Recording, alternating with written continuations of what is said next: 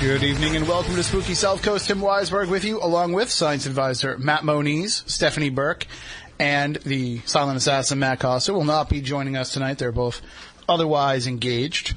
They're not engaged to each other, because Stephanie's already married and Matt's a confirmed bachelor. So they are otherwise engaged in other activities. But we are still here with you to talk about the paranormal, as we are each and every Saturday night, broadcasting here on WBSM, as well as on Spooky TV at SpookySouthCoast.com.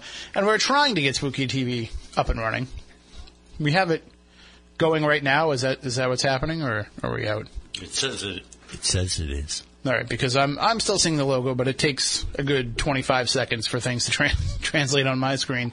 But we are doing our best to make sure that we have Spooky TV running for you so that you can see what goes on in the studio. And that's just me. Hang on. That's because I refreshed the screen. There you go. Now you won't hear it. So if you are used to watching it on Spooky TV and you can't hear it where you are over the radio, just tune in WBSM.com, or you can go to the App Store for whatever device you have, download the Radio Pup app, Radio P-U-P, Radio Pup, because he likes to go fetch you whatever station you like to listen to. And you can hear it that way. That's probably the easiest way for a lot of people, especially now with smartphones and everything. Most people want to be able to listen on the go, and you can do that with the Radio Pup app. So I highly recommend downloading it, and I have it. I use it. It's how I listen to WBSM when I'm outside the range, which is most of the day. So, Moniz, you weren't here last week. You were traveling. You were trying to make it around in some of that terrible weather. That was a lot of fun. But you did miss the big announcement that we made last week of our next Great Legend Trips event, which will be a night of New England ghost stories and legends happening at the Blackstone River Valley Theater in Cumberland, Rhode Island on May 22nd. Tickets are still available, but I can't believe this. We are like a third of the way sold out already in just 1 week of announcing this event. That's awesome. It helps that it's only a $15 ticket. Even better. It'll be $20 at the door, but why not save yourself $5 a ticket and order it now by going to legendtrips.com. And this is going to be a little bit different than our regular events, because normally we take you into haunted locations, which we have, by the way, some really cool stuff coming up that I can't give away information about just yet. But if you want to join us on our next great investigative event, a place we've never been to before, then sign up now for the mailing list at legendtrips.com, because in the next couple of days, we're going to announce our next event. So you'll be able to join us. I'll just say this. We may be sharing a hotel room again. Oh, fun. Yeah. We both snore terribly, Kate. So it's not pretty. It's not pretty at all. Nice. But we will be announcing that this week. You'll have your chance to get on board with that. But right now, you can get those tickets to the stage show, and act quickly because they're not going to last. You'll be part of a PBS documentary, too, with that. We're going to be filming that for PBS, and it'll air in the fall. It will be all about the creation of the stage show and the actual show itself. So you'll have a chance as the audience to be involved. So definitely make sure that you get those tickets while they are available and sign up for the mailing list so that you can take part in the next event. Also, a couple other things we want to announce coming up. Here locally, the weekend of April 10th. Well, no, the 10th is a Friday, right? So 11th and 12th, there'll be the South Coast Touring Comic Show here in Fairhaven. And they've got a great lineup of guests. Of course, our good friend Gil Gerard will be there. I had fun. Yeah, we've had some fun with Gil Gerard over the years, both here on the show and in person. He'll be taking part in the South Coast Touring Comic Show coming up the 11th and 12th. Also, Felix Silla, who we've had here in the studio, cousin It from the Addams Family, and Tweaky, was that? Yep. From Buck Rogers. Yep. Bruce Leroy himself, Tamak from The Last Dragon, he'll be here. Steve Cardenas from the Mighty Morphin Power Rangers. He was one of the Red Rangers, I guess. I don't know that much about it. The Devil's Reject, Brandon Webb. He's a pro wrestler, very popular here on the local scene. The Queen of the Paranormal, Kadril Shaona. And psychic medium Tiffany Rice, who is familiar to the Spooky South Coast audience. Very familiar. And that'll be a great event, but I won't be there. I don't know if you're going to be here, Moniz, or what your plan is. I won't be there. I'll be at Salem Con that weekend. And there's still some tickets available, but very few left for Salem Con, happening the 10th, 11th, and 12th. VIP party on the 10th. All day lecture and exhibition throughout the course of the day on Saturday, which is only $10 to get into, by the way, at the Hawthorne Hotel, which is a famous haunt in Salem, Massachusetts. And then an investigation at night of some different haunted locations. And then there's some stuff happening Sunday as well. So you have this whole weekend that you can take part in up in Salem, Massachusetts, April 10th, 11th, and 12th. Just go to mghsparanormal.com, I think. mghparanormal.com, sorry. And you will be able to purchase your tickets there. And, of course, just follow me on Facebook and Twitter and everything. I've been putting it up there so that people can take part. Be myself, Jeff Belanger, John Zaffis, Brian Cano, Dustin Pari, Scott Gruenwald, John Tobin, and the Generic Black Shirt Paranormal group will all be there as well. So it's always a party with that crew. I don't know, Katie, if you're familiar with any of that crew, but I am. Really, like you wouldn't realize it from seeing him on TV, but John Zaffis is a party animal. I can see it. I can see it. Definitely. Just go a little bit. There you go. You can move that around. Feel free. You know, you don't have to move into it. You can bring it right up to you. There we go. We invested in the fancy stuff here. I love it. It's great. This is actually a huge step above from what we used to have. Like, the old 1940s microphones are still around somewhere. That's what we started with. That's actually kind of cool. It is. I mean, we like to keep the heritage here at WBSM, but we just say that because we don't buy new equipment. Exactly. When you have people here that, you know, get used to using something, they don't really want to have anything different. Like, I keep looking at this webcam over my shoulder, which this isn't one of ours. So it makes me really nervous. Neither is this other one over here. I know, it's kind of freaky. They have plans for them, and I don't know if that's, you know, I don't know if it's Homeland Security looking at us or not. I know, because they're both pointed, like, right here. Well, I guess they must have heard you were coming in. Oh, yeah. And they're like, who is this? Absolutely. And so who is this? This is Katie Bertolino. She's our guest tonight. Hello. And tell everybody about your group. Well, I founded Boston's Paranormal Research and Investigation Society years ago, but that's more about the research. And when I investigate with Boston's and paranormal investigators out of Waltham. So, it's pretty close to Boston. That's not too bad. Nope, not too bad. That's like, the Celtics all practice out there, and everybody kind of stays in that 128 loop so they don't have to go into Boston proper. But what are some of the places, you know, what's kind of the range of places that your team will go to investigate? Well, let's see. Recently, we just did the Wayside Inn. Really, anywhere we can go. Like I said, I'm really big with the research. I actually just started research on the old drive-in in Sutton, Mass, and hopefully we'll be getting in there. Like a literal, like a drive-in, like we used to go to? Honest to God drive-in. It was shut down because it was too dangerous. But it was an icon, you know, around Sutton, built in around 1946, I believe. I'm sure many generations of Suttonites were conceived there. Absolutely. And we actually have there's a drive-in about a stone's throw from here as well, but it's now a dump. So it still has the sign and everything, but it's a dump. Like, and I don't mean it's a dump like it's just a crap hole. Like, it's literally a dump. So wow. That's what they're using it for now. But we used to have, there was a good 4 or 5 in the area around here. Yeah, at least. Wow. And actually, the site of where there was one in Wareham, where we're from, there's actually a haunted building right next to it. Yeah, it's part of the same. Oh, wow. Well, what was originally the same property. It all used to be an airport. Yeah. But now there's housing there, and that, you know, I've heard stories from some of the people that live in those houses over the years. One of our friends, a friend of the show who has, I don't think she's been on the show, but we've been over her house filming some stuff and everything, and she actually used to live in those buildings and told me about all this weird, freaky stuff that used to happen. I was like, well, that's because you live in a haunted neighborhood. Oh, really? Yeah. They don't tell you that when you sign the lease. Yeah, but when you think about it, there's history everywhere. Right. There's going to be something, I mean, in my opinion, there's got to be something everywhere. My theory is that it is all around us. Yeah. Certain places have the right factor for us to perceive it better. Absolutely. But that it's just around us. I mean, and we know that, I wish Stephanie Burke, my co-host, was here. She's a spirit medium, so she actually has the ability to see these things that, you know, the rest of us might not be able to. Right. But I like to think that there's people around us, loved ones around us, yeah, that might have an influence in things. But I don't think that they're necessarily jumping in to alert us of their presence all the time. Yeah, no. So if I'm in a haunted house and I hear a door slam, my first thought isn't Grandma. my first thought is something related to the location. Yep. Or it could just be playing back, the residual type of haunting, too. Like you said, if the atmosphere is exactly right, at that moment, anything could happen. It could play back a moment in time. And what I find interesting about the idea of the residual haunts is that, we always like to say, if a tree falls, does anybody hear it? And also it's kind of the same thing with a residual haunt. If nobody's there to experience, does it keep happening?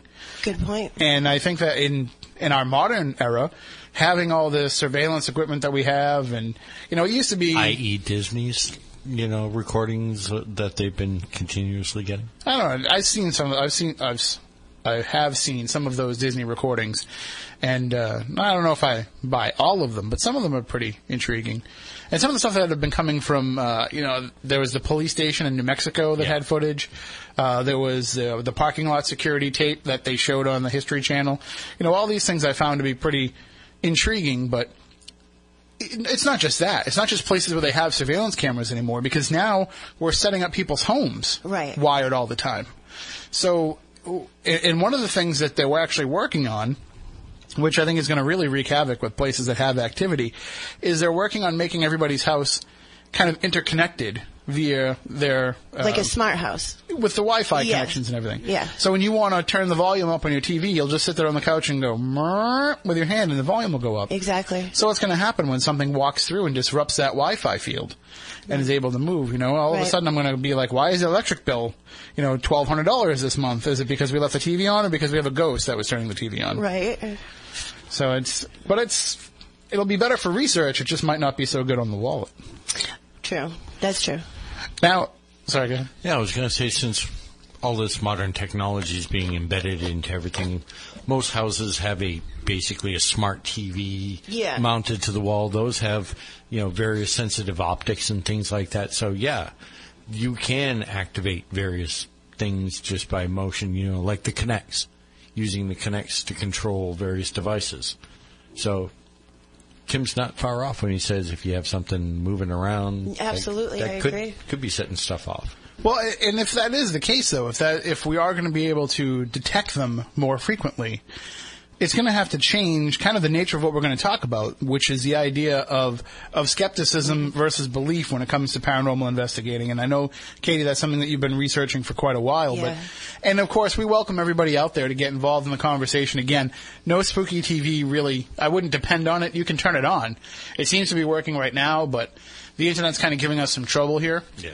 So I would definitely back that up by also turning on the audio stream at WBSM.com. The internet giving us trouble here in the studio? I had a long conversation with the engineer. They're working on it. They want to make sure they get everything top notch for us.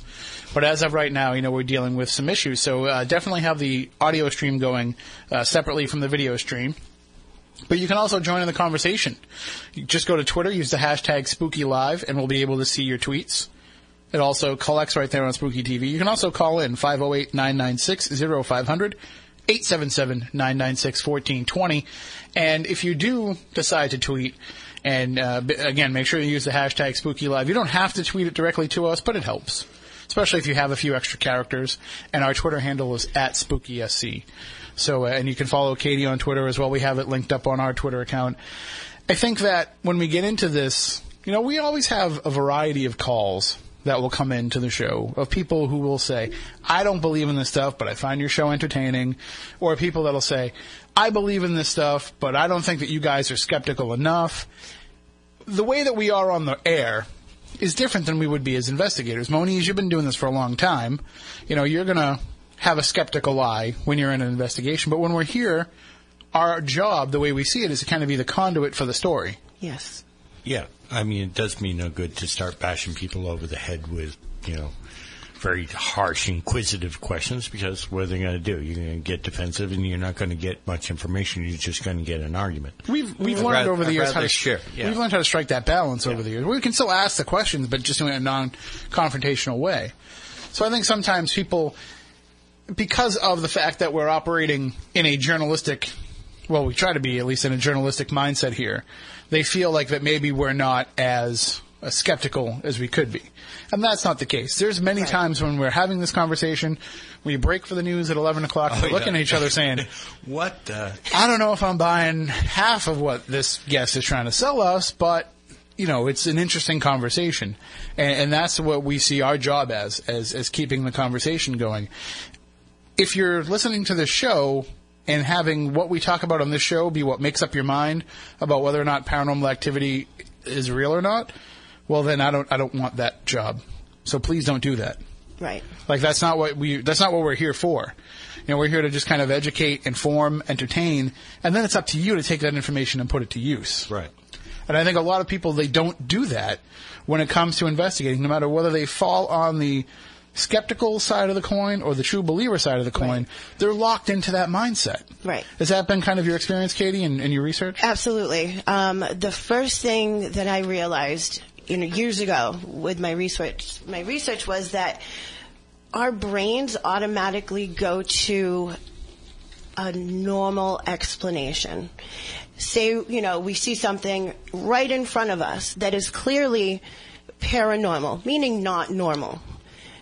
Our brain is going to find a way to explain what we just saw. And it's like a defense mechanism. So when you have a hardcore skeptic who says, I don't believe, that's it, bottom line, I don't care. That's not a skeptic. I have to keep correcting people. People like that, they are cynics. Cynic is a big difference between a skeptic. Very good, exactly. But the problem with that is that for those of us who do believe, who have had the experiences that have convinced us that it's real, our defense mechanism is to automatically believe what's happening as being paranormal. So it just as much as you can get wired into constantly being skeptical of it, you can just as easily get wired into believing everything is a ghost. I've seen that a lot too, where no matter what, you're going to believe that it's paranormal, and it's almost contagious. The word would be during an investigation, especially if they're not, maybe veteran investigators, and then the other people around them might be having experiences. It's very common that the people around them will automatically, they believe that they're experiencing it too. Right. Part of it is that you don't want to be left out. Subconsciously, you want to be part of what's going on. Part of it is you don't want to be the squeaky wheel. Well, right. Sometimes you want to go along to get along. But I think also, too, like we hear it like with an example of a VVP where somebody says, oh, gee, I'm not sure what I hear. Well, I heard I'm coming to get you. Oh, yeah, I heard that, too, now. Exactly. Things can be so highly suggestive in the paranormal field that people just kind of take that for what it's worth.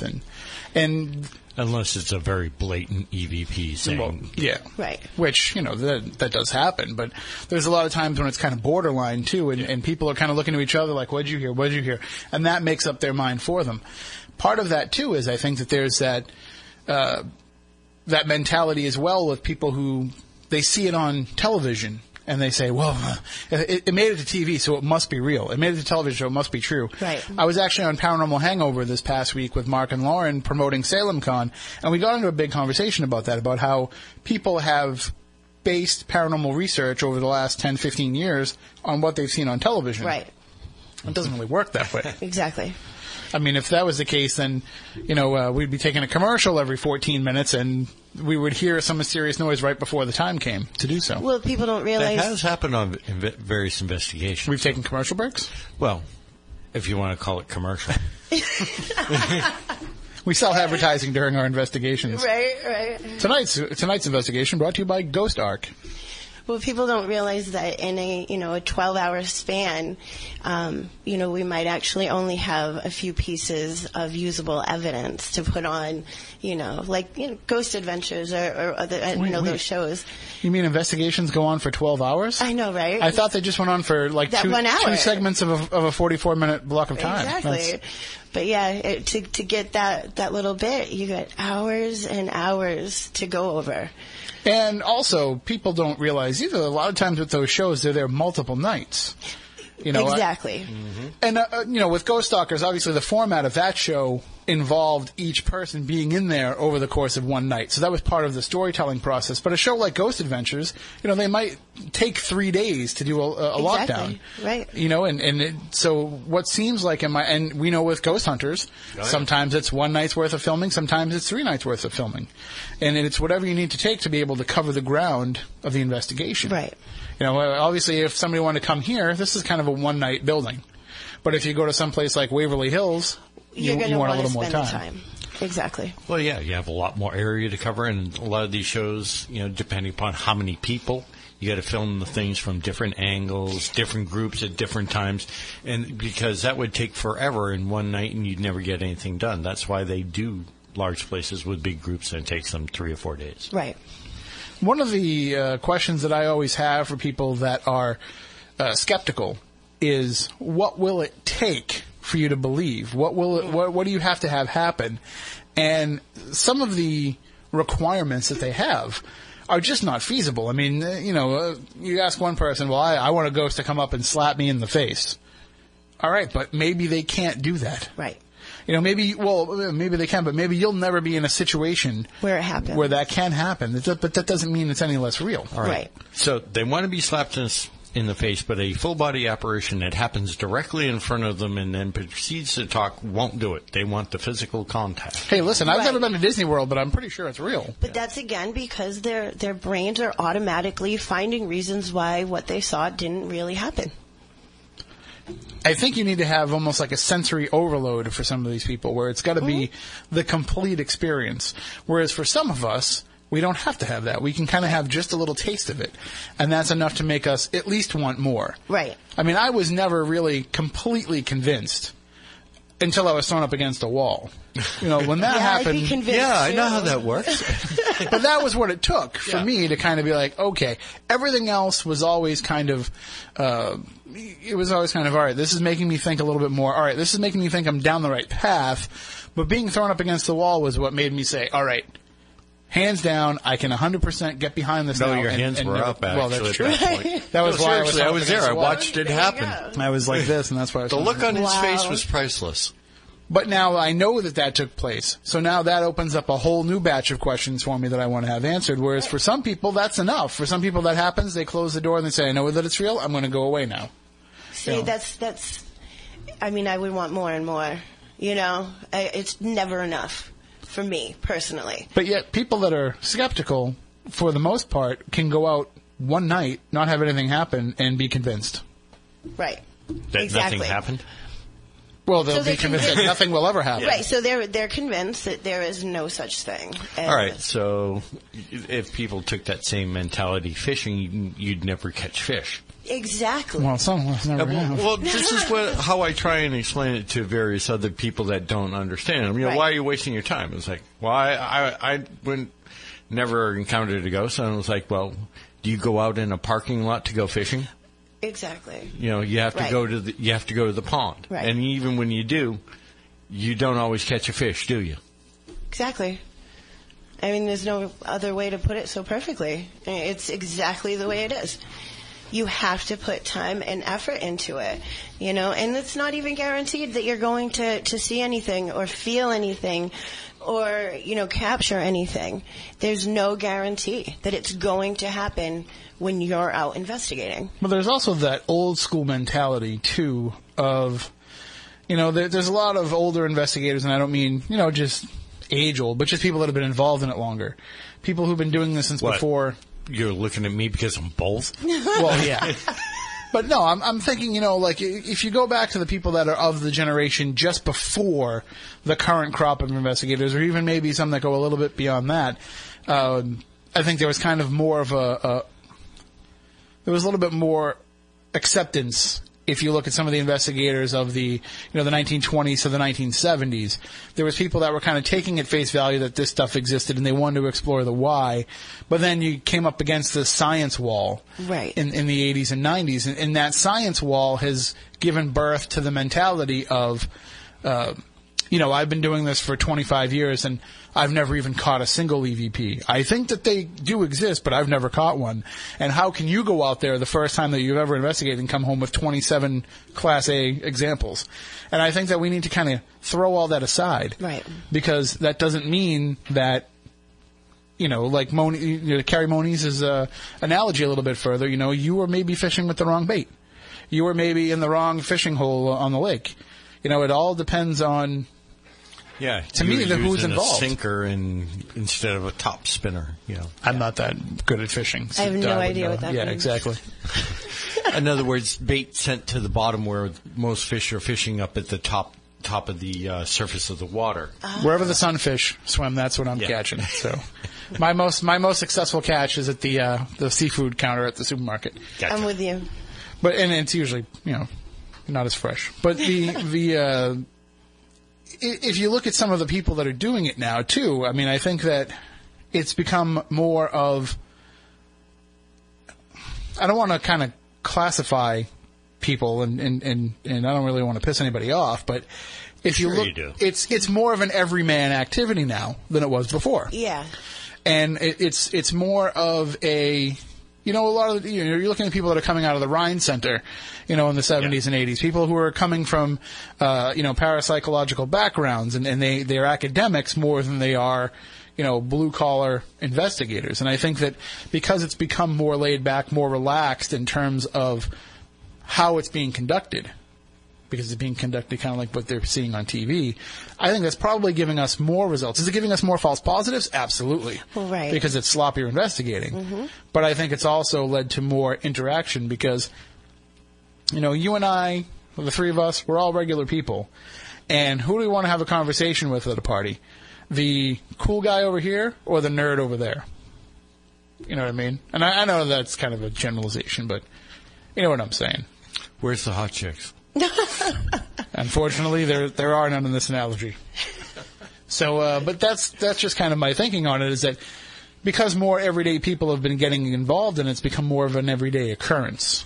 And it doesn't mean that it's any less real. It doesn't mean that it's any more real. It just means that the activity is happening differently. And part of my theory is that it's not all dead people either. I agree 100%. I mean, I think a lot of this is our own doing. Mm-hmm. I think a lot of it is power of suggestion. Yep. I think a lot of it is maybe some kind of mental abilities we have that we don't realize. And I think a lot of it is kind of, the creation of these spirits because we want them to be there. Well, in my opinion, the term poltergeist isn't like the movie, The Poltergeist. I personally believe that a poltergeist is created. And I have done a lot of research on this topic, and I've had many conversations about it. And I believe that these entities are created. It could be from any person, male or female. The majority is younger females tend to give this off. And it's actually, it can turn into a very, evil situation, and it can hurt, and it can cause, sadness and anger and pain. But that's it's not somebody that lived before. Right. It's not a demon. It's literally a creation from within. Now, you tell that to some paranormal investigators, and they're like, oh, really? You mean it's not a ghost? Well, crap. I was really hoping. It's like, well, wait a minute now. Because we're just saying that people cause that. That's way more interesting to me than a dead person. Exactly. It's so much cooler. I mean, I don't understand how they can't. I look at it this way. Same spirit, different volume. What do you mean? In other words, there are some people, like what you're talking about, creating a poltergeist. Yes. That's still the person's spirit generating something. Yes. A ghost being just the faded echo of that person once they've passed. Same spirit, different volume. Very good. I like that. And I think that we get, a lot of the believers that believe that it's real. And I don't mean to say that, you're one or the other. I realize that a lot of, a majority of the field can keep a balance. Right. But there are those that can't. But if you're somebody who is a true believer that thinks that the paranormal exists, then you're locked into the idea that it has to be, a ghost has to be the spirit of a dead person. And I don't understand why you would limit yourself to that. Well, right. Especially when you look at some of the cases that I'm sure you've encountered, and I know that we've encountered over the years, where, you can pinpoint activity, but you can't pinpoint a reason for the activity. You can't pinpoint a history for the activity. Right. Right. And I've been I've hit walls before because of that. Before I really learned more. And that's what happens, I think, when people do jump into investigating without really knowing what they're doing. And I couldn't understand, well, how is there activity? There's no deaths in this house. There's no Indian burial grounds, or you know what I mean, and I couldn't understand. And today I have a much different mind frame on the whole thing. I kind of look further at the whole situation and say, okay, well, what's going on in the home? Right. And you go from there. What changed your mind? Was it time and experience, or was there a particular case that kind of shifted you? It was actually, it was a case about 5 years ago. The woman, she was being terrorized. And, my whole thing is, like I said, the research. And I question and question, and I want to know everything. I wanted to know her daily routine, basically, so I could figure out what was going on. And there was nothing. There was nothing in the history. And then, but I started noticing things with her. And that's when my eyes started to open. And I realized, wait a second, I think this is coming from her. And then I did more research, of course, and I realized that it's a thing. It really is. I know that we've had conversations, Moniz, you and I, about certain people that have come to us with cases, or even maybe in some cases investigators who have come to us and were like, okay, I don't know if this stuff is legit or if there's something wrong with this person. Whereas then we start wondering if the person is haunted, not necessarily. Not even if the person's haunted necessarily, but sometimes it's they want to believe too much, and so everything becomes a ghost to them. Everything becomes real, and it's fine if you're somebody that has a lot of activity happen around you. I'm not tooting my own horn here. Activity tends to happen around me. We've talked about this in the past, and especially if we go to a Legend Trips event. There's people who will say there's no way that when you're bringing 40, 50, 60 people into a haunted location that you're going to get any kind of result. But yet we come out with all these experiences. We come out with all this evidence, all this data that we have collected over the course of the night, and people are like, well, how is that even possible? They automatically assume that it's something that is being misconstrued. It's something that was as a result of all the people there. But that might not be the case at all. It might just be that the energy was right that night, the right people were there, and maybe that's the case with some of these people that are quote-unquote ghost magnets. Right. Maybe they just have the right makeup.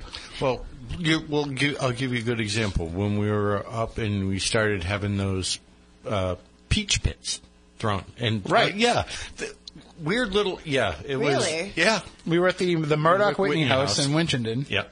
And we were in the basement, and which was that was like the coolest basement, I think, of all the places that we've investigated. It had all these little multiple rooms, and when we're down there, where there's this far corner of the room, of the basement, and very dark corner, and out of nowhere, Paul was the first one. Paul was the first one. I was standing right next to him. The thing went whizzing right by me. Wow. And he gets hit with something. He's like, what the? Right. And he looks on the ground, and it's a peach pit. Wow. Yeah.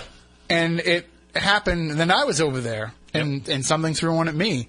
And it's okay, like, if there's these peach pits on the ground and mice are eating them or what have you, first of all, where'd the peaches come from? Because there's no peach tree on the property or anything. There's none around. As far as we could see. Right. Well, I asked Dawn. I was like, is there any peach trees? No peach trees around. Do you guys keep peaches around? No. So it would have no reason to kind of manifest out of nowhere, but these peach pits are there. But if it was mice, you would expect that, like, they're on the ground. These are being thrown at us at, like, from eye across, level. Right. From across the room. Right, and see, that's frustrating to me because you will have these skeptics that will find the explanations, like, oh, it's from the rats or whatever. Okay, how did they throw it then? Yeah. You know? From across the room. Yeah. We're there. We can see across the room. Right. Exactly. We know there's nobody else there. Wow. See, and they came from that. Jim and I can verify. We know there was nobody in that direction because we're looking right there. One of it came out of the corner. Yeah. Like it's him and I standing this close and the corner's right there. Yeah. So there's no way there's anybody in the corner, and it just comes shooting out of the corner. Okay, so where was it coming from? Does that not blow your mind? It did, but we had people that were in the room with us that couldn't believe it, that had to kind of, well, maybe they're falling from the rafters. Okay, well, put your hands up there and tell me where the peach pits are in the rafters. Right. Put your hand up around anywhere else that you want to try to find them. They're not anywhere. They weren't there to be found.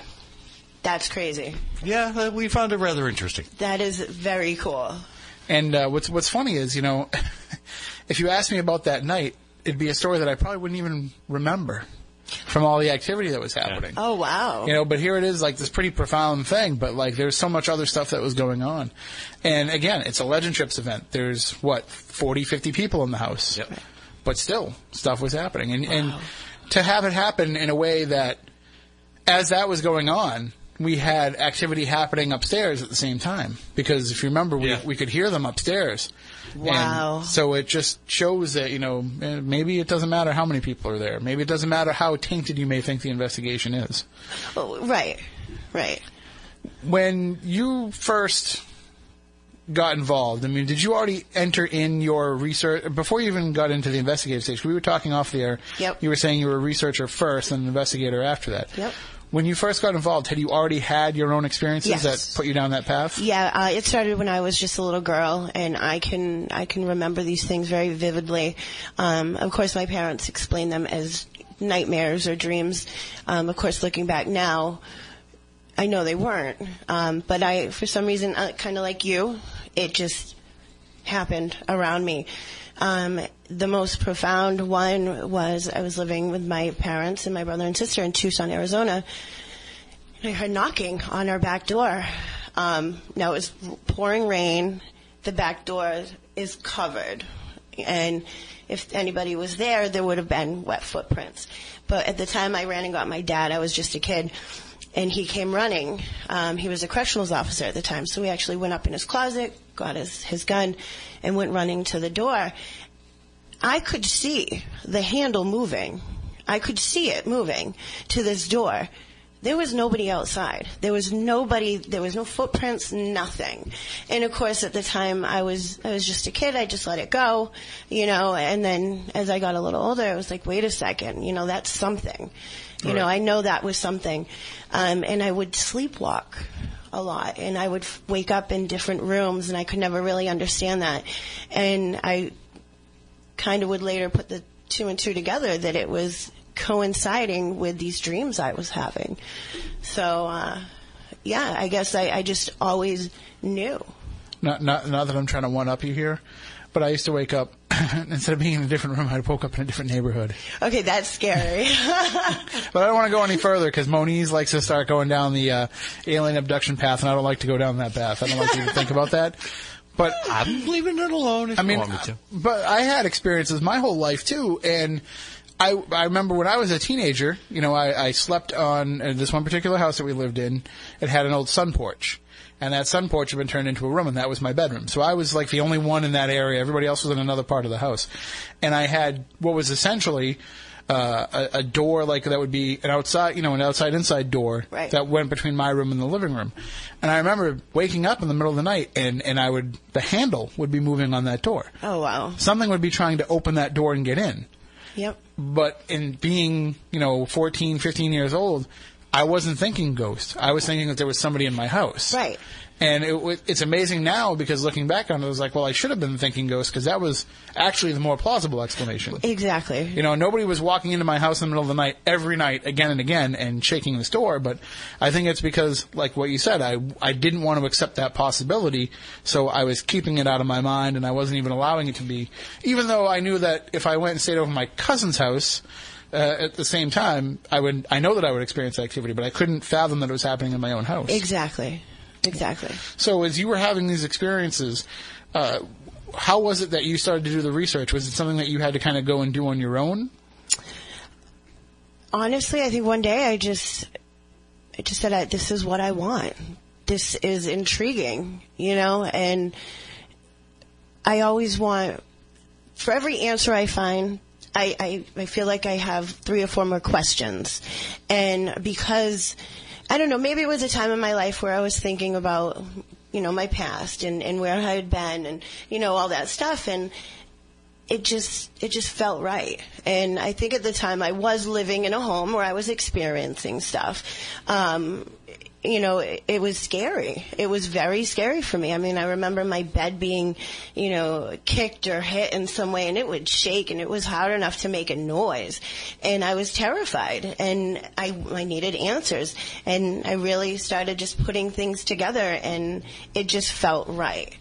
And I wanted to know everything I could. And, today I've been doing it for, over 10 years, but I still feel like there's so much more I have to learn. I'll never stop.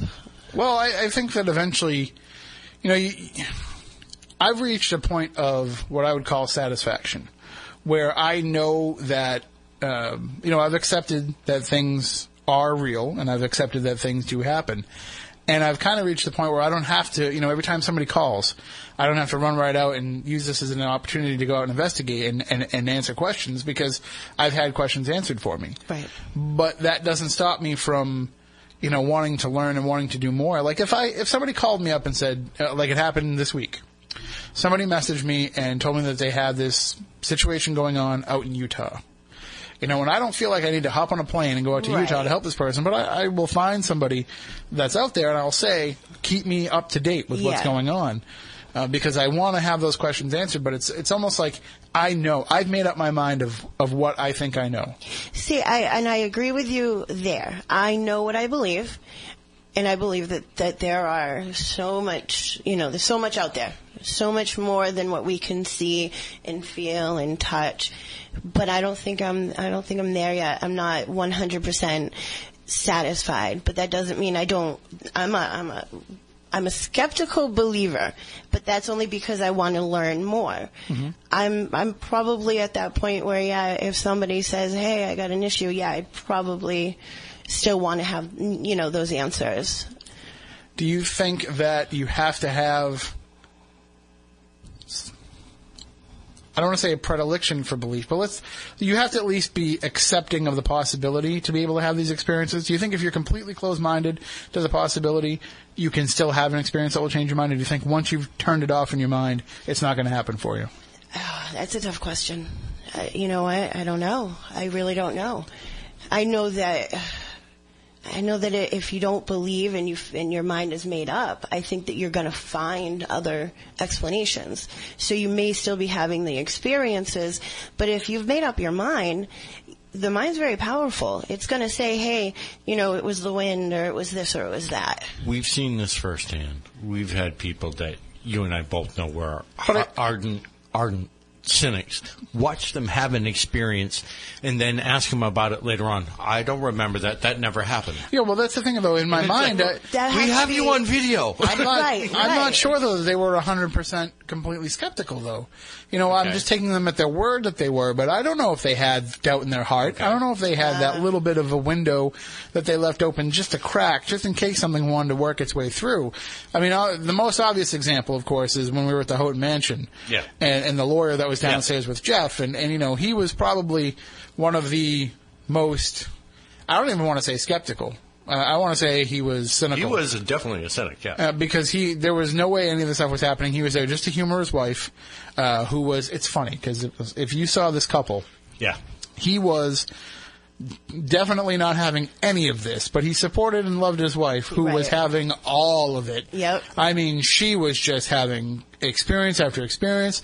She was having all these psychic flashes. She went up into the psychomantium chamber and went over the edge almost because of the stuff that she was experiencing. It was just all coming down on her all at once. I mean, I think what happened was, I think she already had a sensitivity and an ability, and didn't realize that when she walked into the place was just going to rip that open even more. Right. And that place was off the hook the whole night anyway, that whole experience. That whole weekend. See, I've never been there, but I have I have read up on it. You should just, tonight after you leave here, just drive 4 hours. And I would, too. Are you kidding me? It's that insane. They're actually having an event on March 28th. So that's what, next week? Yeah. I think, let me just look. Next Sunday? Let me just make sure I get it right, because I want to make sure that I give you the correct information. Because our friend Jeff Belanger, who runs Legend Trips with us, yes, March 28th, a private ghost hunt at the haunted Houghton Mansion in North Adams. Each attendee will get a copy of the New England Legends DVD that features the Houghton Mansion. Wow. So that's pretty cool. Let's see. It's being put on by the Houghton Mansion itself. I'm trying to look and see. Tickets are $75. And if you go to HoughtonMansionGhostTours.org, you'll be able to find all the information. And I highly recommend that people get out there and do it, because that place is just ridiculous. It is nuts. I mean, we go to Lizzie Borden's on the regular. I mean, we're there all the time. And I would put that as one of the most... I have my own key. Do you really? That's funny. Ask him. Am I wrong? My fiance and I were just discussing that house not 3 hours ago. Just discussing it. I mean, I have so much to say about that place. Seen there. I like I said, I've never been there, but it's one of those that I have done a lot of research on. It's one of those places, when it goes nuts, it goes nuts. Okay. And sometimes it's just quiet as a church mouse. Wow. I can tell you that out of all the places that we've been, and if you name a haunted place in New England, we've probably been there. Of all the places I've been to, it's the one that I can't wait to go back. I mean, I'm thinking that if I have free time, I might go up there next Sunday. I'll drop $75 to go hang out there again. We talk about Lizzie's, but but I'm going back to Houghton Mansion. The Lizzie's is, to me, like, it's almost become, because we're there so often, it's almost become kind of, I don't want to say run of the mill, because it's never really run of the mill, but to me, it's kind of like it's my story kind of crossing with that story, if you get what I mean. Yes. Yeah. Whereas with the Houghton Mansion, it's like all of a sudden I'm dropped into this place that I've heard all about. Right. And I can tell you, I'm supposed to be helping to run this event, and I'm freaking out about what's going on. So, like, all these people around me are freaking out. Right. And I have to, like, be the one that keeps my cool, just for the air of professionalism involved. And even I'm like, holy crap. Right. Like, with what was going on. Well, we're watching... There's a small hallway that's kind of hidden away, and as I'm on one side and some other people are on the same side as me, and then other people are on the opposite side, we're like this far away from each other, looking at each other and watching a procession of shadow people walk in between us. And one of them actually turns and looks at us and then keeps walking. I mean, it was just mind-blowing. Whatever was going on that night, that whole weekend, it was just insane.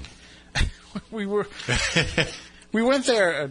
We're kind of just telling stories now on the air, but that's fine. The audience likes to go on this journey with us. But we went there for the weekend. The idea was that we were having the Saturday night event at the Houghton Mansion, but we were spending the weekend in North Adams.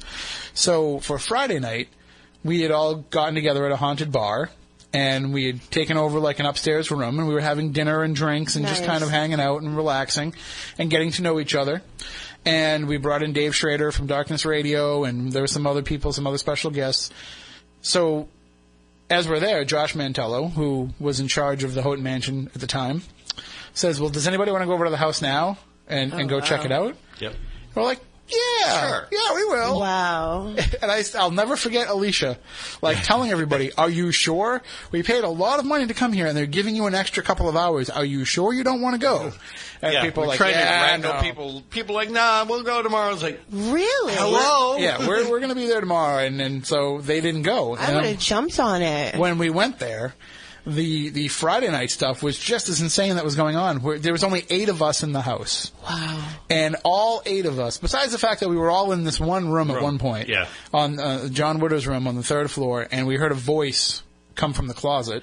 Oh, man. And we're all standing and looking at each other. Did we just all hear that? Right. Yeah. And aside from that, then also, we are all on the 1st floor in like the little library room, and we can hear voices coming from upstairs. Now, there's nobody else in the building. And I run over to the staircase. They have this big, like, fancy staircase.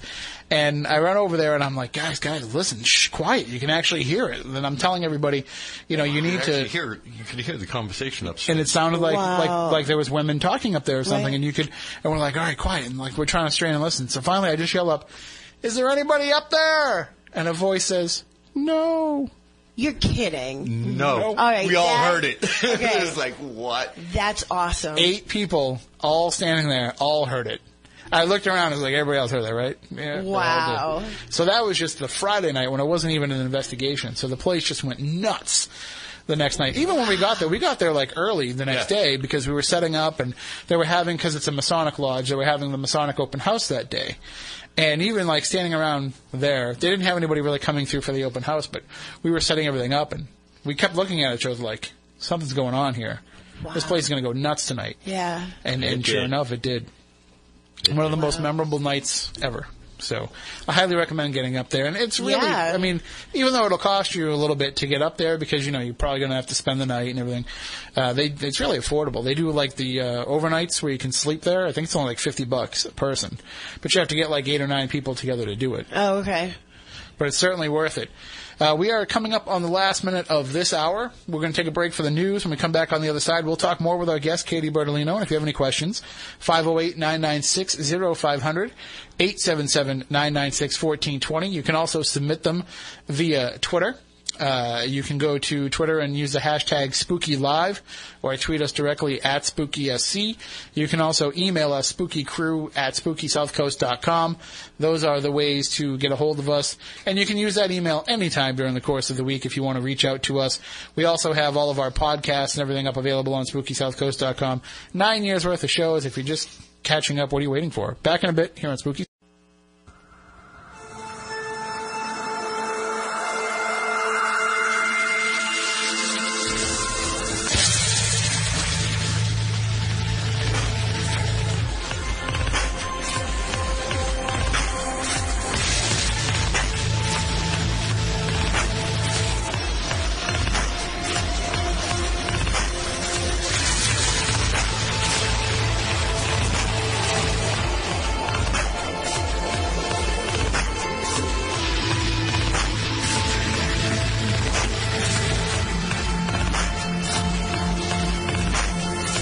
Back, hour number 2 of Spooky South Coast, Tim Weisberg, along with the science advisor for the program, Matt Moniz, and our guest tonight, Katie Bertolino. Is it Katie? Is it Kate? What do you prefer?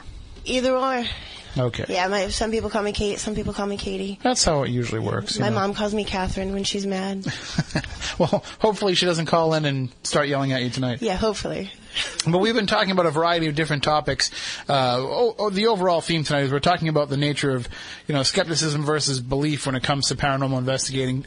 One of the things that I've always thought was very interesting about the differences and similarities between the two is they're still able, to some degree, to coexist on investigations.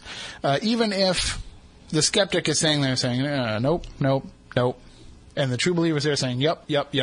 At least they're both able to be part of what's going on. For example, the Ghost Asylum crew. Brandon is very much a skeptic in everything that goes on, but he doesn't crap on everybody else's experience that they're having. Right. Just as an example. When we're on an investigation, Matt Costa is our resident skeptic. And he's never, taken us out of the moment of what's been going on. He may look back later at some of the stuff that we might have caught and were trying to analyze it. He might be like, yeah, you know what? This was happening while that was going on. But never does he try and, remove the investigators from the moment. Right. Exactly. And I think that's kind of what you have, that's the balance that you have to strike. You have to kind of be, if you're going to be skeptical about it, you have to kind of be an observer. Obviously, if you feel a need to speak up, you do. If you feel like, for example, if everybody's, getting these huge EMF hits and, then all of a sudden the skeptic is like, well, guys, that's because you're standing, the other side of the wall is the refrigerator. Right. That's kind of understandable. But right. Generally, you don't see people trying to just take everybody out of investigative mode. Well, right, but I believe in an investigation setting, I think that you have to have both. I really do. I believe that they do have to coexist. I've found that there are a skeptic and a believer in people. Mm-hmm. You can be a believer and you can be a skeptic. Me, for example, I know I truly believe in everything I do. I don't need to see it, but when I do see it, I have to question it right away because I don't want to have false evidence. Do you know what I mean? Right. I want to say, okay, well, this happened. Let me check the windows. Are they all closed? Let me check this. But is that skepticism, or is that just maybe a healthy dose of it? Following the right procedure to eliminate the normal first? Yeah. I mean, you're not necessarily being skeptical of the possibility of what's happening. You're just kind of covering all your bases and making sure that what you're having happen is not being a false positive, not being misconstrued. Right. Which you wouldn't believe how many people are involved in this field that don't even bother to do that. Which that's very frustrating to me. Absolutely. I don't understand how you can't. Your first thought has to be, let me find another explanation. So then, when it's all said and done, nobody can question you. Yes, you ruled out all of the other possibilities. Exactly. Yeah. Exactly. And that's another reason why I want, up and coming investigators to know and really be able to learn, not just by watching these 44-minute episodes of these TV shows, because I love them. They're great. Absolutely. But if there was something out there for me 10 years ago, I think that I would have really benefited from it.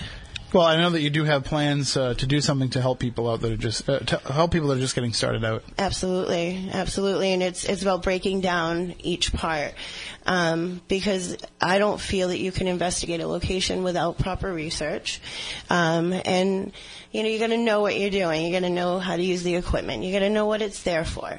You got to know how to run an EVP session. Video, audio. You got to know how to analyze them as well. You know what I mean? And once you get used to reviewing the evidence, you realize, okay, wait, that's not an EVP, that's a door closing. Right. And unfortunately, I do see a lot of evidence online that's really, I can instantly say, that's somebody's stomach growling. You have no idea how many times we've gotten that. Yeah. I've had on our Legend Trips events, we serve pizza for the most part for dinner. And I've taken to telling people, listen, when we're all in these rooms later on and everybody's stomach is rumbling and everybody's making these gurgly, gassy noises, listen, if you've got to break wind, just do it. I'd rather that you just did it and get it out of the way than hold it in and have all that bubbly sound happening throughout the course of the investigation. Yeah. But one of the things that I found is a recurring theme, at least in terms of people's level of true belief and jumping right into paranormal explanations. Kind of take a look at how much they have invested into the paranormal. And I don't mean just money, I mean time as well. Oh, yeah.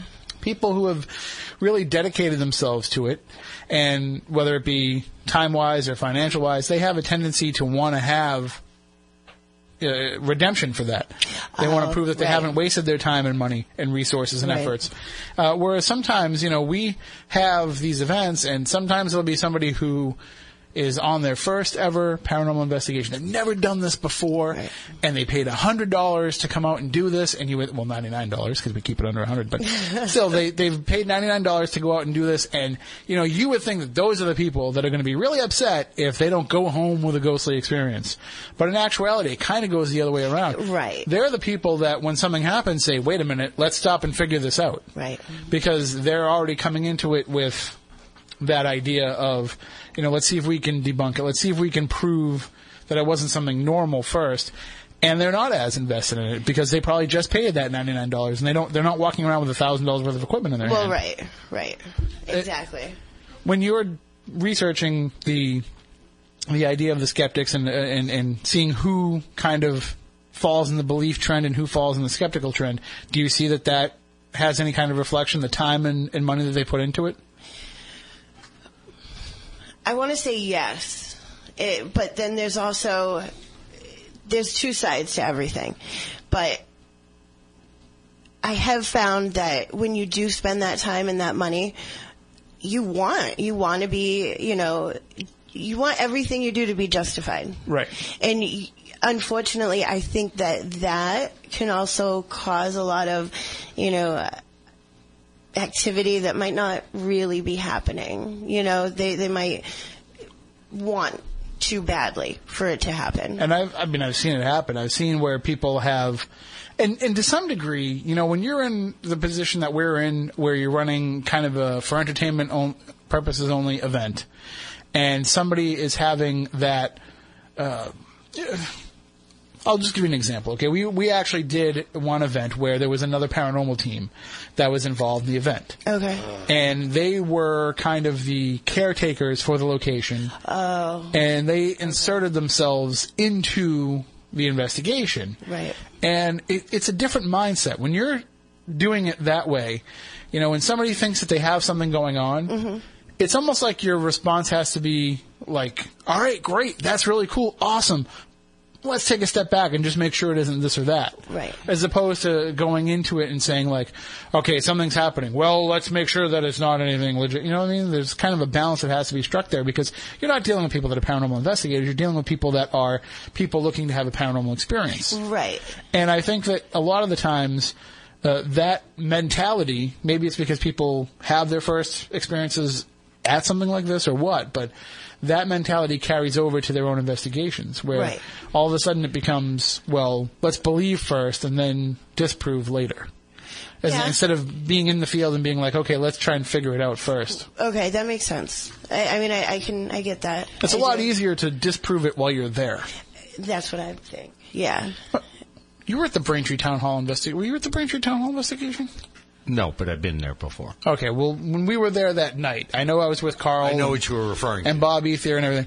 There was this report of in the Braintree Town Hall of when you walk down this staircase, you would just feel overwhelming dread, and you would feel like, you know, you would just want to just jump down the staircase, and just all this negative, oppressive feeling. People would always feel like something was down there, something was following, something was touching them.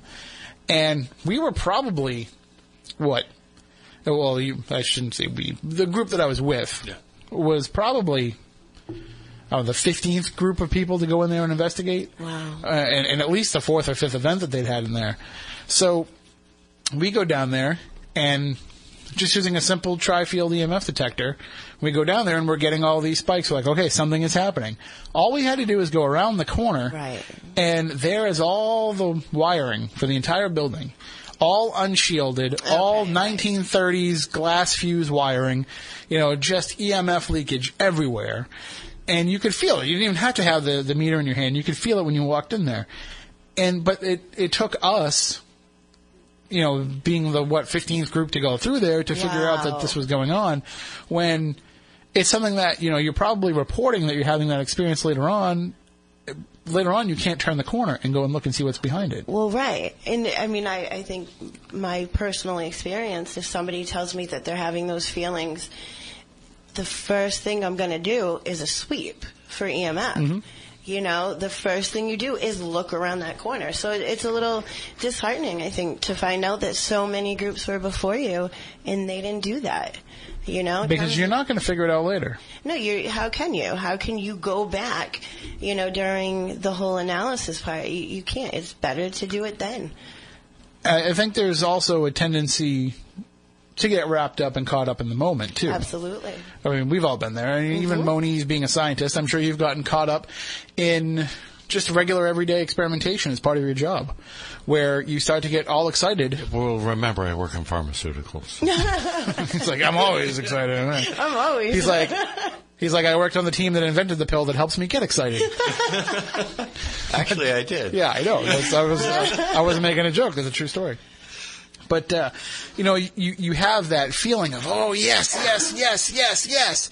And then all of a sudden at the very end, oh, no. I mean, we've all been there in an investigation where cool stuff is happening, something's going on, and then the rational explanation happens. And But as an investigator, you have to be able to admit when you're wrong. And you do realize that it's nothing paranormal at all. You have to be able to take that step. And, you know that you might not have really experienced something. Did you just hear that? We should tweet that out. She just had a paranormal investigator has to admit when they're wrong. That is more rare than actually finding an apparition. I was going to say, I don't know when that has ever happened. That is truly paranormal. Next, you're going to tell me that if I put up a photo of something that I say is a ghost and you can give me a rational explanation as to what it actually is, that you're right and I'm wrong. Like if I take a picture of a camera strap and tell you it's a vortex. Oh, I know. It's amazing, by the way. Or dust, and it's an orb, and it's your great-grandmother's uncle's nephews. Right. And, yeah. Right. Listen, paranormal investigators out there, take a word of advice from me. You're never going to use the stupid strap on the camera anyway. Just take it off. Yeah, that way there you don't have this problem. Right. And always, it just takes a simple dust cloth, wipe off the lens. Right. Do us all a favor. Right. One of the questions that actually came up from some of the folks on Twitter, and you can tweet us at Spooky Live, hashtag Spooky Live, and yes, Tony, you're right, skeptics are people too. But one of the questions that came up from David was he wanted me to ask you about portals. If you believe and if you found any research that portals exist, and anybody out there that plays the drinking game. They do. Haven't you been on a ship? Not portholes. That's how a lot of people spell it on Twitter during Ghost Stalkers. But no, you know, I've had an argument about the spelling before. So it happened the other day during the Ghost Stalkers marathon. But that's funny. Listen, the Ghost Stalkers drinking game will carry over to Spooky South Coast. So if we say portals, you can take a shot. There you go. It does count. But I mean, how do you feel in your research about the idea that there could be these places that are kind of a thinning of the membrane between one world and the next? Okay. I just recently started research on portals, so I really don't know that much.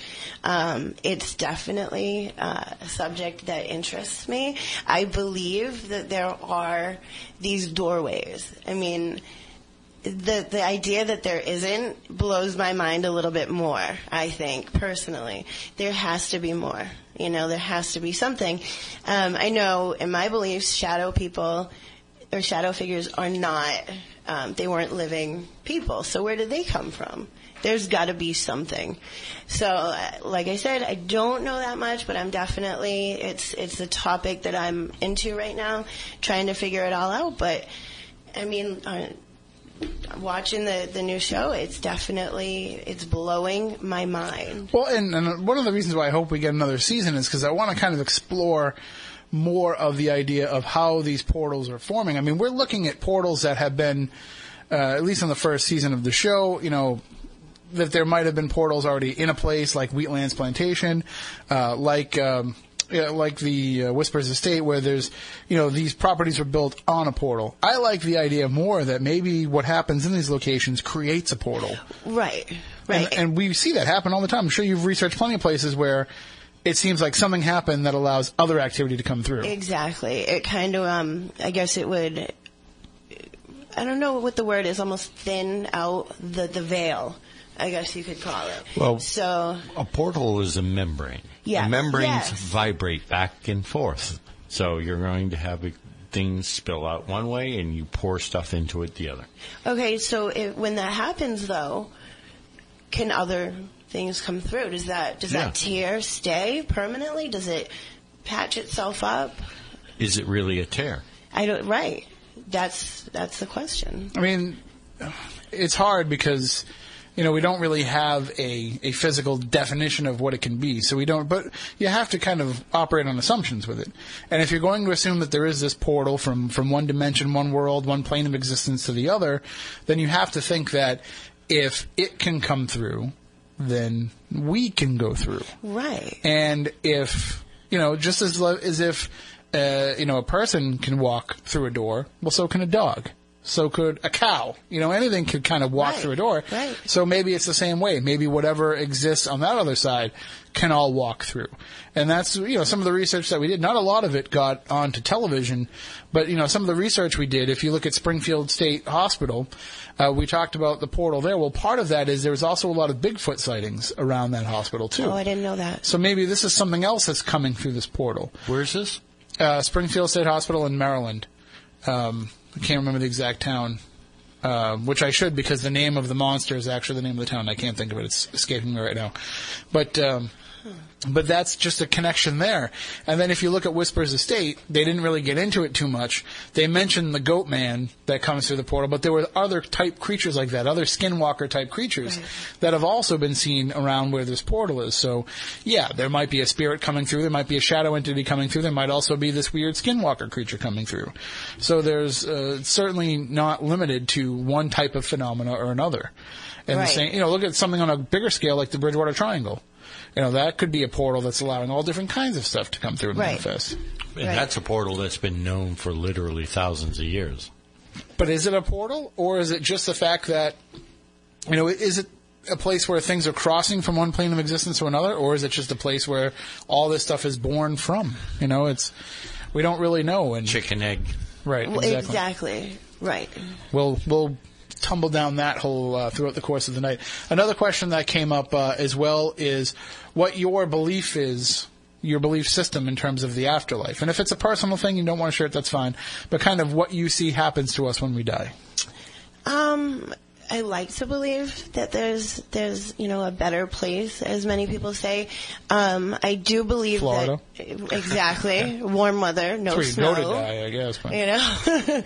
But no, I believe that when we do die, our spirits, they leave our bodies, and I just feel like this is just a stepping stone. This world, it's just a stepping stone. There's so much more after this. But it is one of those questions that when I find an answer, I have so many more questions that pop up. But I believe that we go on to a better place. I don't think we all, end up haunting someplace. I don't believe that at all. I think that I hope that we have the choice to come back and forth, check on our loved ones, all that good stuff. But yeah, I don't. Well, what about the idea of, we're talking about, belief in the afterlife. What about reincarnation? How do you feel about that?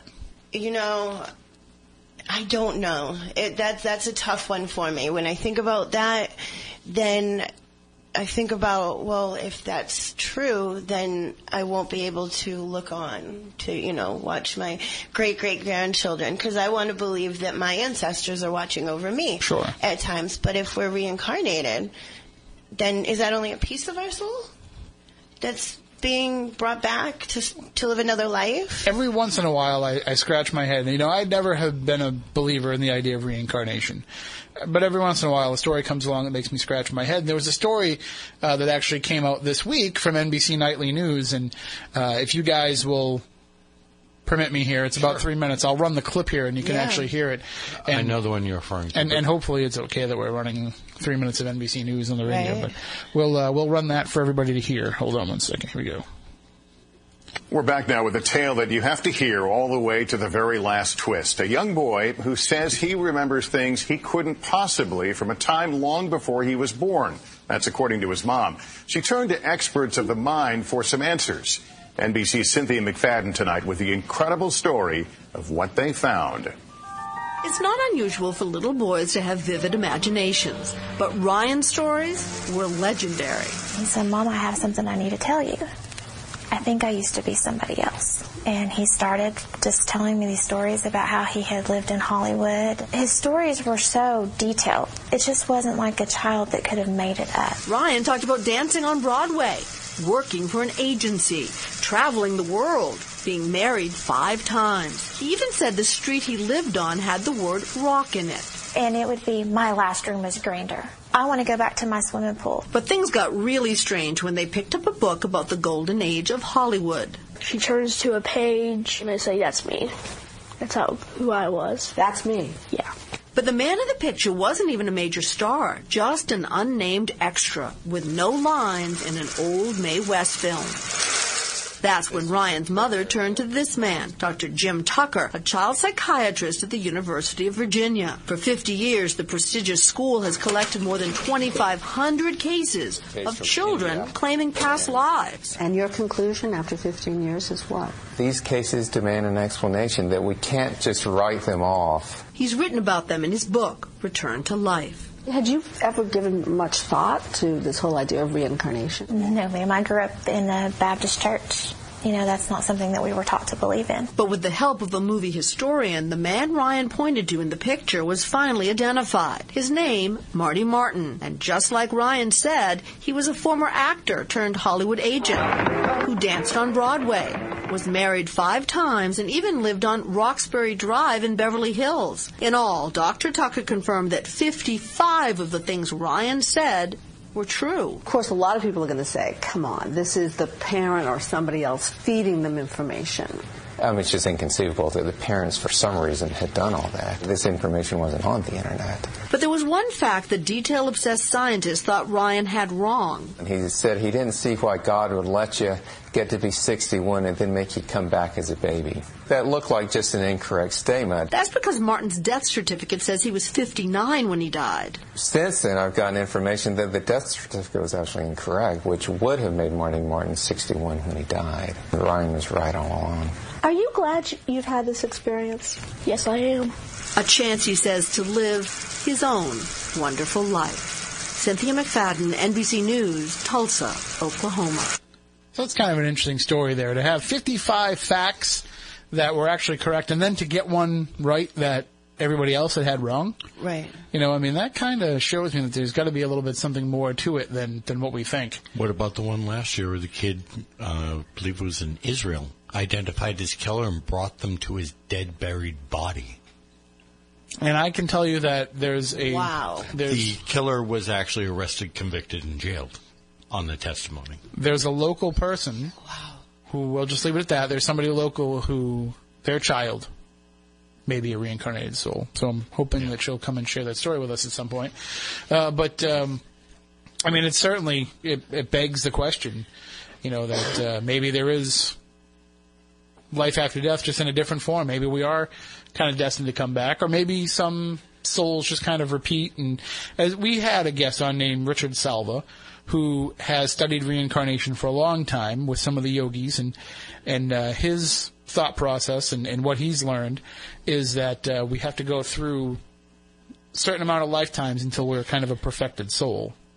Then we can move on. Okay, I'd rather believe that than to think that no matter what, we'd always come back. Right. Because I think that a part of me would rather, once I leave this world, I want to, like I said, I want to be able to move on to what's next, but to still be able to look on and, see the world that I left. I could get into the idea of maybe coming back until maybe a certain lesson is learned, or you have to experience something. But it just seems to me like, you would want to have more knowledge when you come back. You'd want to be armed with a little bit more than what it seems like we come back with. So if you're trying to get to that level where you are kind of a more perfected being, I would just feel like you should be armed with a little bit more. If that makes sense. I understand what you're saying, because if we're all going through this, the majority is not remembering our past lives. There's only this handful, and really, when you think about it, it's just a handful of people that do. These kids that are remembering, these crazy details that only the actual person would know. Like you said, it's not on the internet. How could they? But why don't we remember our past lives? Well, it's not always for everybody. There was a book years ago that I got into long before the internet started and stuff like that. It's called Search for Bridie Murphy. It deals with, one of the more famous cases of a person remembering their details from their past lives. There's been tons and tons of research on it going back actually hundreds and in some cases thousands of years. Belief systems based on it, Well, right. But it definitely is one of those mind twisters. It blows my mind, the whole thought of it. And while we're talking about something that sounds like it's out of an episode of The X-Files, the news comes across that The X-Files is actually closer than ever to being revived as a series. So it looks like it's actually going to happen. It looks like that The X-Files is almost definitely coming back. Hey, I'd watch it. According to David Duchovny. But one of the other stories that came out this week, and Moniz, I definitely want to get your take on this, and Katie, you as well. Cracked. You remember Cracked magazine from when? Oh, yeah. Crack Magazine was kind of like the budget version of Mad Magazine. Oh, okay. And now they have a website where they, have kind of offbeat news and funny stories and things like that. They actually had a story up the other day that Crack Magazine, had figured out exactly what's going on with ghost stories. And all these paranormal experiences that people have. Crack Magazine solved the problem. Oh, wow. Oh, boy. They solved the issue. And they launch into this big, long, 2,000-word essay on infrasound. Okay. Like, all of a sudden, this was something that everybody in the paranormal community had been ignoring all these years. And that, we had never heard of infrasound, and we had never heard of the fact that there are vibrations below what we can hear with our ear that could have a physical effect on us. And that all of a sudden, this was groundbreaking information that they just happened to find, on some random internet search. And that explains everything. I just thought that was pretty... Well, that's it. We're done. Right. There's nothing left to do. Cracked Magazine has solved the problem. I quit. Yes. I sent an email to the editor, the email to the writer that put that story up, and I said, cool story, bro. Now come along with me on the investigation. We'll see if infrasound throws you up against the wall. Exactly. Because it's but that's part of it. I mean, it's definitely part of it. A lot of what people experience can probably be explained away as that. That's why when we investigate, we have a sound meter with us to be able to determine where these are. Or when you get a device like the Ghost Arc that's coming out that gives you a visible representation of the audio phenomena that you're capturing. But I just thought that was pretty, Cracked Magazine of all people. It's pretty bold for them to come out and such a broad statement, too. It's also the snarky internet journalist way these days, too. The blogger mentality. Wow. To kind of come at it like that. And the funny thing is reading the comments underneath, you see all these people like, maybe now all these stupid ghost show idiots will stop yelling in the dark. Right, yeah, we will. Yeah, because that's all we do. Well, I do. I yell into it all the time. He yells when the lights aren't on. Right. Too, so. Ask my fiance. I'm always yelling. I'm scared of the dark. So actually, I've been doing pretty well with it. Actually, I'm not really afraid of it. I was. I mean, I'm not even into my 20s. I was afraid of the dark. Paranormal investigation got me over that. Because I'm like, well, whatever. If I'm going to go poking around in the dark, what's the worst that could actually find me? Yeah, but do you still? I mean, there has to be moments where you get scared. Not an investigation, no. See, I find... Well, I shouldn't say that. Sometimes things happen that I think is a scary situation. Yeah. For example, when I thought the roof was caving in on us in Battery Milliken, but that's not that I'm afraid of the ghosts. I'm afraid of the fact that I thought the roof was caving in on us. See, Or the footsteps in Lizzie Borden's that we all went charging up the right, but I wasn't scared. I thought we were going to rumble, but I wasn't scared. Well, I would definitely, if I hear activity, I'd be the one running towards it, absolutely. And that's the moment for a lot of people. You either run this direction or you run that the other direction. way. But I still feel that little bit of, nervousness going on. Remember my very first disembodied voice. It was my own home in Medford. I was in the basement, and a child's voice, a little girl's voice came through and said, hi. And I did catch it on my recorder, but I heard it with my own ears. But it came from, I want to say, about 6 feet up. So it wasn't like a little girl had said it right, below me. It was way up here. Wow. And I ran up those stairs. And, I mean, I had already had a good amount of time under my belt, years. And I ran up my stairs. I was petrified. And I still can't explain why I was so scared. Well, probably because it struck kind of close to home, Also, you can tell it's been a while since you've lived in Medford. Yes. Because you said Medford. And I can make that joke because, we're right next to New Bedford. So. Exactly. But, if you're going, what's your ideal makeup of a team? If you're going out on an investigation, let's say it's not, going out to investigate some public location. Somebody calls you up, says, we have something going on, we're worried, we need some help, we want you to come in and let us know if we should be worried, if we shouldn't be worried, maybe we're just not seeing the explanation, what have you. what would be your ideal team to put together for something like that? Well, I think, first of all, the team has to have a good mix of people that, have their own specialties. Myself, I'm great with audio and EVPs, and I'm good with people. So I would say you need somebody on that aspect to be able to talk to the family, find out what's going on, and then you need somebody that can, great with the equipment, first of all, because that's a huge part of it. I do believe that every team needs a healthy skeptic. I really do. And I mean, I would prefer to be with, investigators that know what they're doing in a personal setting like that. Because I think I mentioned it before, especially when children are in the home, it really, I guess, hits close to home with me because I have kids, and I know what it's like to be a child that experiences something, and I'm told it was just a dream, or you're just a sleepwalker. But I think too that's where a lot of groups can get caught up if they don't maintain some degree of skepticism in their own minds, because say a family calls you and they have children and they want help. Yeah. Your immediate mindset is, I got to go and help these kids.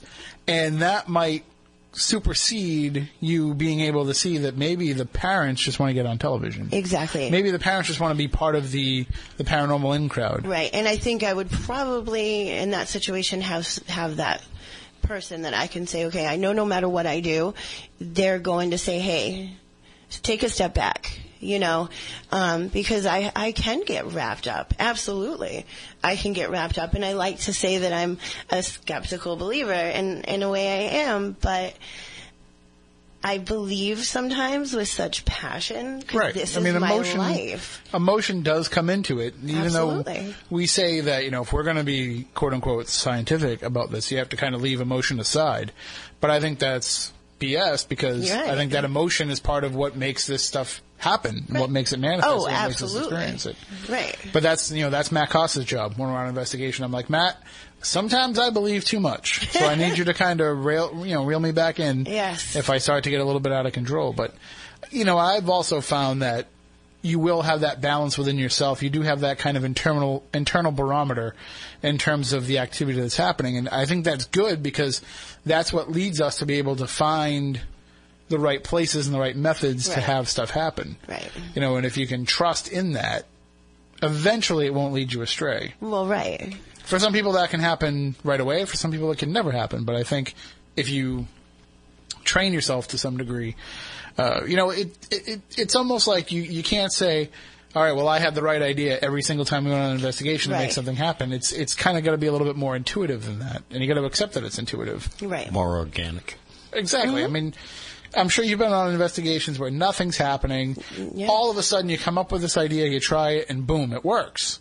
And is it because, whatever you wanted it to work, so you made something happen? Well, maybe, but more often than not, it's probably because you had that feeling. You've been around it enough that you have that feeling. Right. And that's something we all have to do. We have to trust the feelings that our body gives us. Goosebumps, bad feelings. I always say go with it, because if it leads to evidence that, like a great EVP, let's say, I just got goosebumps. Well, I'm going to make sure my recorder's going. I'm going to ask a couple questions. I'm going to kind of maybe stay there a little longer, and it can lead to good evidence. So you do, as investigators, we have to trust that gut feeling.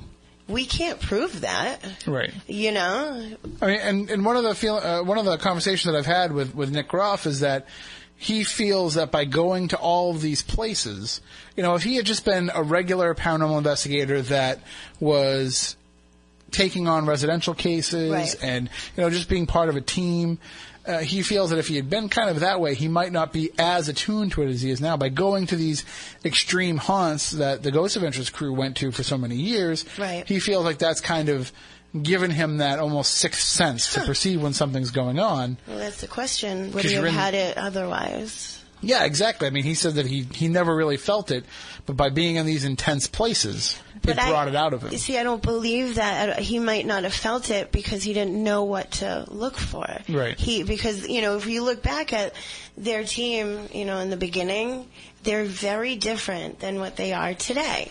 They know what they're doing. And Nick can, when he gets that feeling, he knows that it means something. He might just thought he was hungry, 8 years ago. Right. So maybe he's always had it. He just didn't know it. I mean, I do think there's something to be said that the more time you spend around it, the better. Look at it like this, okay? I played guitar for a couple of years. I can't tell you what a note is, what a chord is, just by hearing somebody play it. But if I had been around it enough, I'd be able to. If I'd been around it enough, eventually I'd be able to tune my guitar by ear. That's a good point. But I didn't. I wasn't involved enough. I didn't put enough into it. Right. So maybe if you do, some people have that natural ability. Some people have perfect pitch. Some people automatically know how to play a song by ear. You can do the same thing with cooking. Some people will cook something once in a while. You were a professional cook, so you understand the consistency of preparing the meal. Other people, let me try this dish again. Right. It's all in the amount of time you put into trying it and preparing. Absolutely. So if you can either be naturally gifted toward it, or you can put in the work to make it happen. And I think paranormal investigation is no different than anything else. Right. And the idea of being able to practice is lost in a lot of groups. A lot of groups feel like they have to get out there and hit the ground running. And be ready to be, a perfect investigative team. But you got to go and take your lumps somewhere. Right. I mean, ideally, you don't want to be taking your lumps in a residential case that you're supposed to be going out and helping people. Right, exactly. But people do. Right, and that's, it goes along with, you can take, very simple thing is you can just record audio, wherever, and have your team practice analyzing it. Just in my opinion, I feel it's really important that we know what we're doing. Or even better, taking other people's material and reviewing it and seeing what you pick up and how they arrived at their conclusions and decisions. Exactly. Actually, I've always had this idea where I always, wanted whatever team, you got Ghost Adventures, you got all these guys, but I've always had this idea, well, why don't they have a contest and they put out a couple of their own EVP sessions and then maybe a couple of their, tapes, just the whole tapes. The raw tapes. And then say, okay, you analyze this. And we've already listened. We've already did it all. We know what's there. And, you have us regular investigators just sending in what we find. And, I think it'd be a great publicity thing, but I've always wanted to have the raw clips from, one of the TV shows. And, I can tell you that probably the reason why... Do you really want that? Oh, but that's me. I'm not the norm when it comes to that stuff. I'm got to be careful what I say. I'm working on another show now, and one of the jobs that I've been doing is listening to some of those raw clips, and I can tell you it's just as tedious as listening to... The only difference is you have to learn when doing it, like, okay, not only do you have to figure out who all the investigators are, you have to figure out who is production. Mm-hmm. You have to figure out what noises that you're hearing are in a location that you weren't familiar with. And all I'm doing is kind of just backing up what somebody else has already done. I'm just double checking somebody else's work. Oh, yeah. But it happens. I mean, it when it's no different than it happens to us when we go out and do it. It's pretty much exactly the same. I can tell you the reason why they don't do anything like that, because the TV networks don't really care about the paranormal investigators. Well, right. They're making TV for everyone. Right. And if they started making a contest like that, you'd be getting people with untrained ears that are sending it in. And it would turn into a lot of work. But I still think it's pretty cool. Even Paranormal Challenge, which was supposed to be just something, innocuous, just an idea of kind of pitting teams against each other and exploring how people have different approaches and everything like that. Even that turned into just a bunch of people slamming each other online. Well, right. And that brings me into another pet peeve of mine is we're a community. We're like one big family. Oh, you're not going to say the word I think you're going to say, are you? Oh, I don't know. She's going to use the P word. Are you going to say para-unity? No, All right, no, good, no. I'd have to cut your mic. I've never even heard that word. That's funny. You've never heard the para-unity movement? No. Let me explain it to you in a nutshell. We all have to agree with each other and hold hands and get along. Okay, that's bogus. And sing Kumbaya together. Okay, so that's so not. And other Joni Mitchell tunes. Oh my God. Yeah, no, I'm not for that. No, actually, I think it's more Judy Collins because we have to see both sides now. But I think that, any good family, they have, the crazy uncle or whatever, and they fight, right? Hey. See, we have them right here. But, they fight, and, they don't get along, but at the end of the day, they're family. Well, I might not agree with other paranormal investigators. Well, remember, the crazy uncle is the guy you call when you start having a problem with somebody. Right, exactly. I mean, we all work in different fields. I don't know what you do for a day job. But I'm sure whatever it is, there's competition in that field. Well, I'm a stay-at-home mom.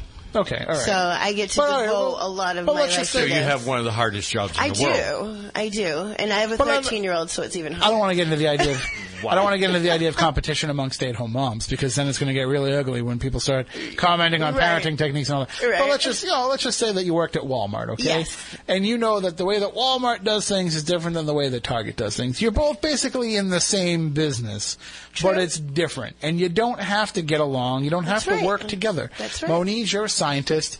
The lab that you would work at is different than the way other labs are run, and you don't have to do... Yeah, there's various types of laboratories. They all do different things. Right. But, I mean, even if it's the same thing, even if it's the two different labs working on the same cure for cancer, the lab that you work at that's trying to cure cancer doesn't call up the other lab that's trying to cure cancer and compare notes. Right. You can. Sure, you can. Certain things, actually, they do. But sure. Yeah. But at the same time, you're developing yours. Yeah. They're developing theirs. And, there's going to be some overlap because it would make sense if it's going to work. You would think that there would be. Right. But essentially, you're doing yours, they're doing theirs. Right. And that's kind of how it goes in every other field. Absolutely. Everybody does their own thing. Why is it with the paranormal we have this mistaken belief that we all have to kind of work together and we should all have the same opinions and approaches? Absolutely right. It doesn't make any sense. I believe that if we all have our own opinions, that's the only way we're going to get any further. I respect everyone else out there. If this is what you want to do, just do it, with respect for whatever location you're at. I'm all for it. And respect for each other. I mean, certainly have respect. So you're turning this. I understand what you guys are saying. So at this point, you're agreeing that doing this becomes an activity. Okay. Because what I'm saying is, unfortunately, a lot of people want to say, I'm trying to conduct science. Well, if you try and conduct science, that's a whole different paradigm. We used to have the discussions about the need, and this is something that you've been saying since day one of the show, a need for a standard operating procedure amongst all investigation.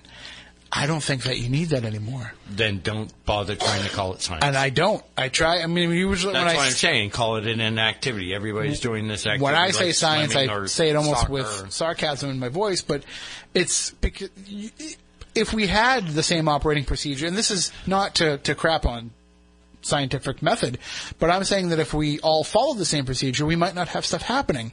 I think it's the differentiations between the approaches that's causing activity but it's to only happen. that little bit, the little differences. I think overall we all have the same goal.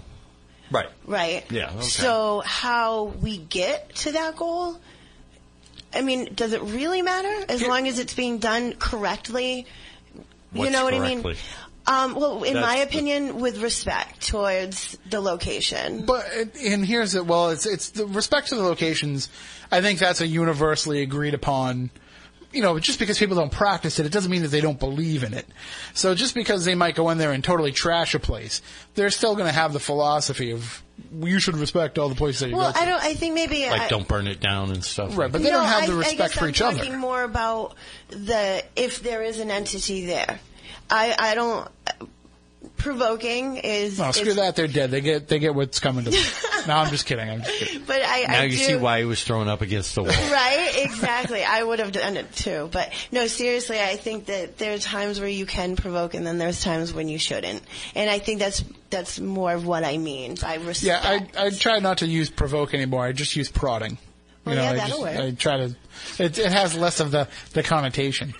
One of the problems, though, with the idea of respect and respect amongst investigators, respect amongst teams, is you hear a lot of people that say, I want para-unity, I want respect, I want everybody to respect each other, but they don't realize the way the respect is supposed to go. To somebody out there crying for this, that's saying that they want respect, what they mean is, when I put up a picture of dust, I want you to tell me that it's a ghost. Right. But I don't have any respect for your opinion when you tell me that it's lens flare. See, exactly. That's the frustrating part, I think, that I find.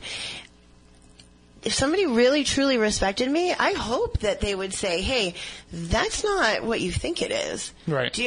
Honestly, I want to be told, no, I don't think you're right. You know what I mean? Because how else am I going to learn? Provided that they're actually correct when they're saying that. Right. Yeah. Right. I mean, obviously. There are plenty of people that go around saying, this has got to be only, Yeah. Exactly. They need to know what they're talking about, too. But and there needs to be a fairness in that. If you show me a picture and it looks like cigarette smoke, and I tell you that it looks like cigarette smoke to me, I'm not going to tell you that's definitely cigarette smoke. I'm going to say to you, I think that looks like cigarette smoke. Right. Was anybody smoking? I would hope that you wouldn't come back and lie to me and tell me nobody was smoking. Well, right, but I would kind of hope that before you posted the picture, you would have remembered if there was somebody smoking next to you and then not put the picture up. Yeah, but now you're making way too big of an assumption. I know, right? This is something that can go on all night long, but we're essentially running out of time. We have about 3 minutes left in the show. Katie, how can people follow along with you online if they want to do so? I'm so not big online. It's awful. But I know I tweeted you like 4 days ago. I know, it's awful. But yeah, you can get me on Twitter, which is at Kate Bertolino? I think it's K-A-T-T-I. Okay, at Katie Bertolino. Doesn't even know her own Twitter. I don't. Isn't that awful? It is so awful. I can't say nothing. I can't get mine activated. Well, I'm terrible. I know. I saw that. I think it might have been a couple of weeks ago, one of the episodes. Yeah. I'm terrible about being able to like tweet with people like back and forth. It just doesn't work for me because of the 140 character limit. So I always say, if you have Facebook, because it's just easier for me to talk to on Facebook. Yeah. And she's like, no, I don't use my Facebook. I really don't. I was like, well, now we're screwed. I know, right? Now there's no way that we're going to be able to communicate. It's not through social media in some form or fashion. People can't talk to each other. What are you, crazy? It's 2015. Communication. But certainly you can follow along with her on Twitter. Just go to Spooky South Coast's Twitter, at SpookySC. You'll see the tweets there. We've been mentioning her in the tweets, so you'll be able to follow along there. And certainly I know that you're working on the book and some other projects, so keep us up to date. Absolutely. With all of that stuff I got as a well. lot of great stuff coming up. A lot of great stuff. And speaking of which, we have a lot of great stuff coming up here on the show. Next week, we're still working on some things, but hopefully everything will work out well. The week of the 11th, when we're going to be away, well, I'll be away at Salem Con. I don't know if the rest of the crew is coming up with me, but we're going to I'm working on booking a guest for that show, Dr. Eben Alexander, who has been doing research for a number of years on the idea of the same thing that we're talking about with Ghost Stalkers, with Chad and John, of having these death experiences, these near-death experiences, but also, to some degree, death experiences as well. So I'm hoping to get the chance to do a pre-recorded show with him that we can air on that night, because he's just got a crazy schedule. He's out lecturing every Saturday night. So we're hoping to work it out there. We're going to be talking about the nature of negative and evil entities coming up with Lisa Campion. We'll also be connecting with a couple of other new friends of the show, including this one, and I'm not going to give away any information or give away anybody's name quite yet because I don't want her to be inundated on social media with stuff, but we're going to have somebody who's going to come on and tell us about her own experiences with mental illness and how she feels that has been part of her conduit into the world of the paranormal, and what effect that's had on her perception and her abilities that she has as well. So I think that's going to be a really interesting discussion, and maybe it'll have some information that can help other people out there that are experiencing the same thing. So stay tuned for some great shows coming up in the spring. We're going to be here each and every Saturday night, so we'll always have a fresh Spooky South Coast for you. Until next week, well, we're out of time. So for Matt, for Stephanie, for Katie, I'm Tim. We want you all to stay spooktacular.